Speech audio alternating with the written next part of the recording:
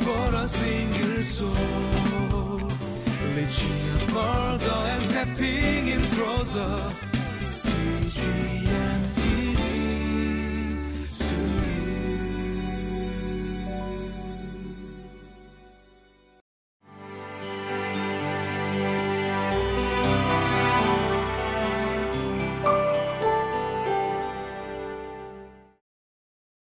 Welcome to Living Life.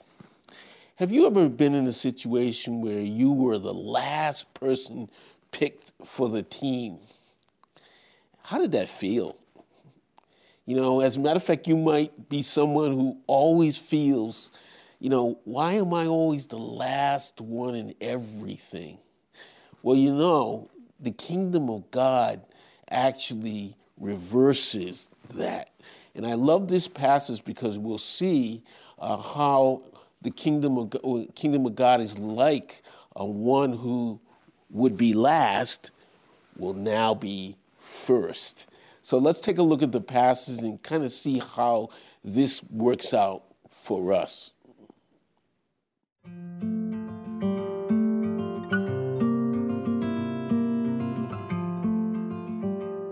Matthew chapter 19, verses 23 through 30. Then Jesus said to his disciples, "Truly I tell you, it is hard for someone who is rich to enter the kingdom of heaven.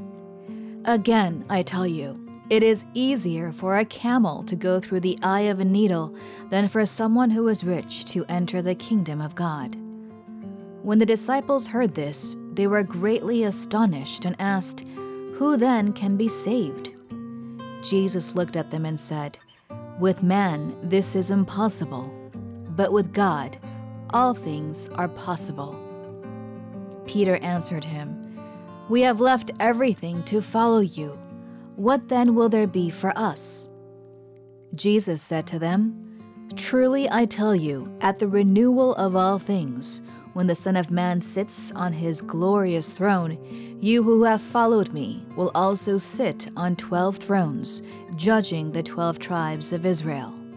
And everyone who has left houses or brothers or sisters or father or mother or wife or children or fields for my sake will receive 100 times as much and will inherit eternal life. But many who are first will be last, and many who are last will be first."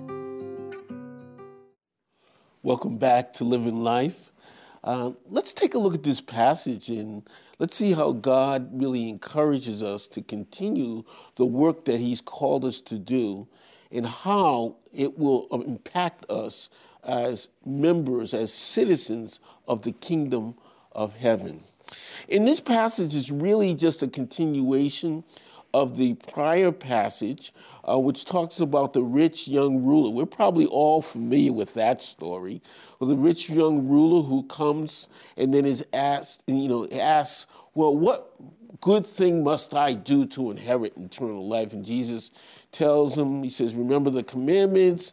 He remembers the commandments. He says, these I have done. And Jesus says, if you really want to be perfect, then sell all your possessions, give to the poor, and follow me. And we know that he went away sad because he couldn't do that.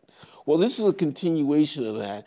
This rich man who had all this wealth and could not follow Jesus because his God really was his money and his wealth.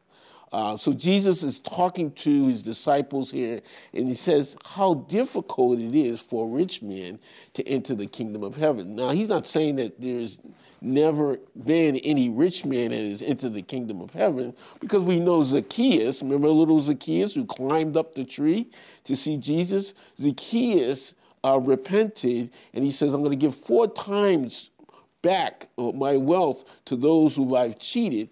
And Jesus says salvation has come to this house today. So we know there are rich people and rich men in the scriptures who have come to know Jesus Christ and who are in the kingdom of heaven.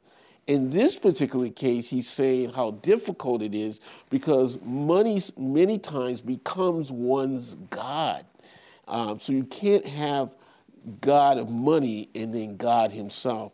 And so the disciples are saying, how difficult it is, who can be saved then? I mean, we thought, this rich man who claims that he has kept, some of the commandments, and even he can't be saved. And Jesus says, with man, this is impossible, but with God, salvation is possible. And this is true. Salvation is possible because salvation is an act of grace initiated by God's love and grace.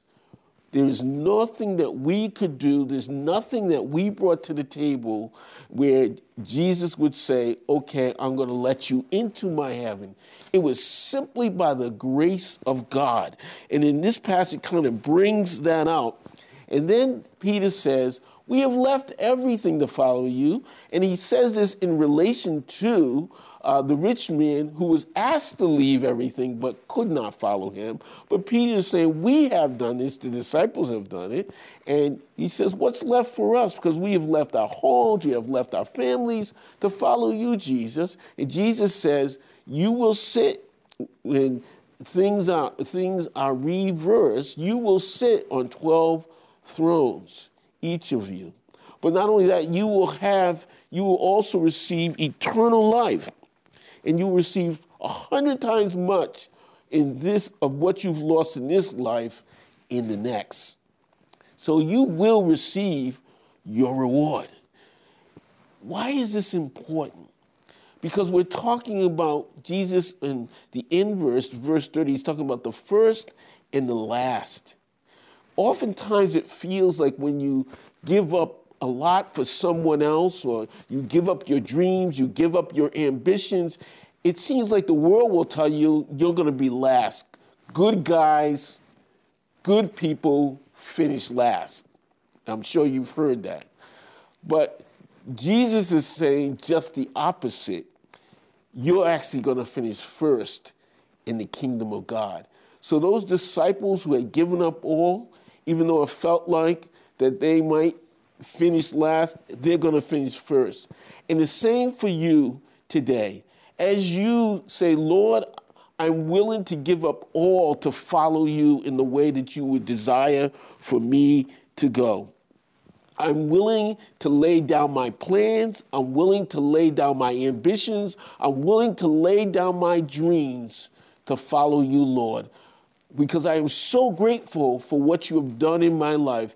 You have saved me. You have given me eternal life. You have placed me in your righteousness, and I am seated with you in heavenly realms. You know, the scripture says that he who would save his life will lose it. But he who gives up his life and who loses his life for the sake of the gospel in Christ will actually find it. This is good news. Be encouraged. Continue to serve the Lord because you have found your true life.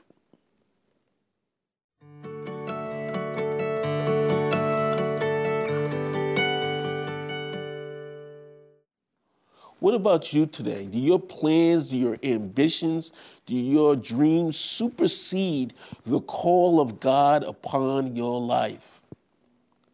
The only way you can find your life is to lose it and to give it up for the sake of Christ. And then you will find it, what you've been looking for all these years. Let us pray. Father, we thank you for this time. We thank you, Father, for your word. We thank you for the truth of your word. And I pray, oh God, that word will be applied to your people today, that they might truly find not only their life, but life in you. We pray all this in Jesus' precious name. Amen.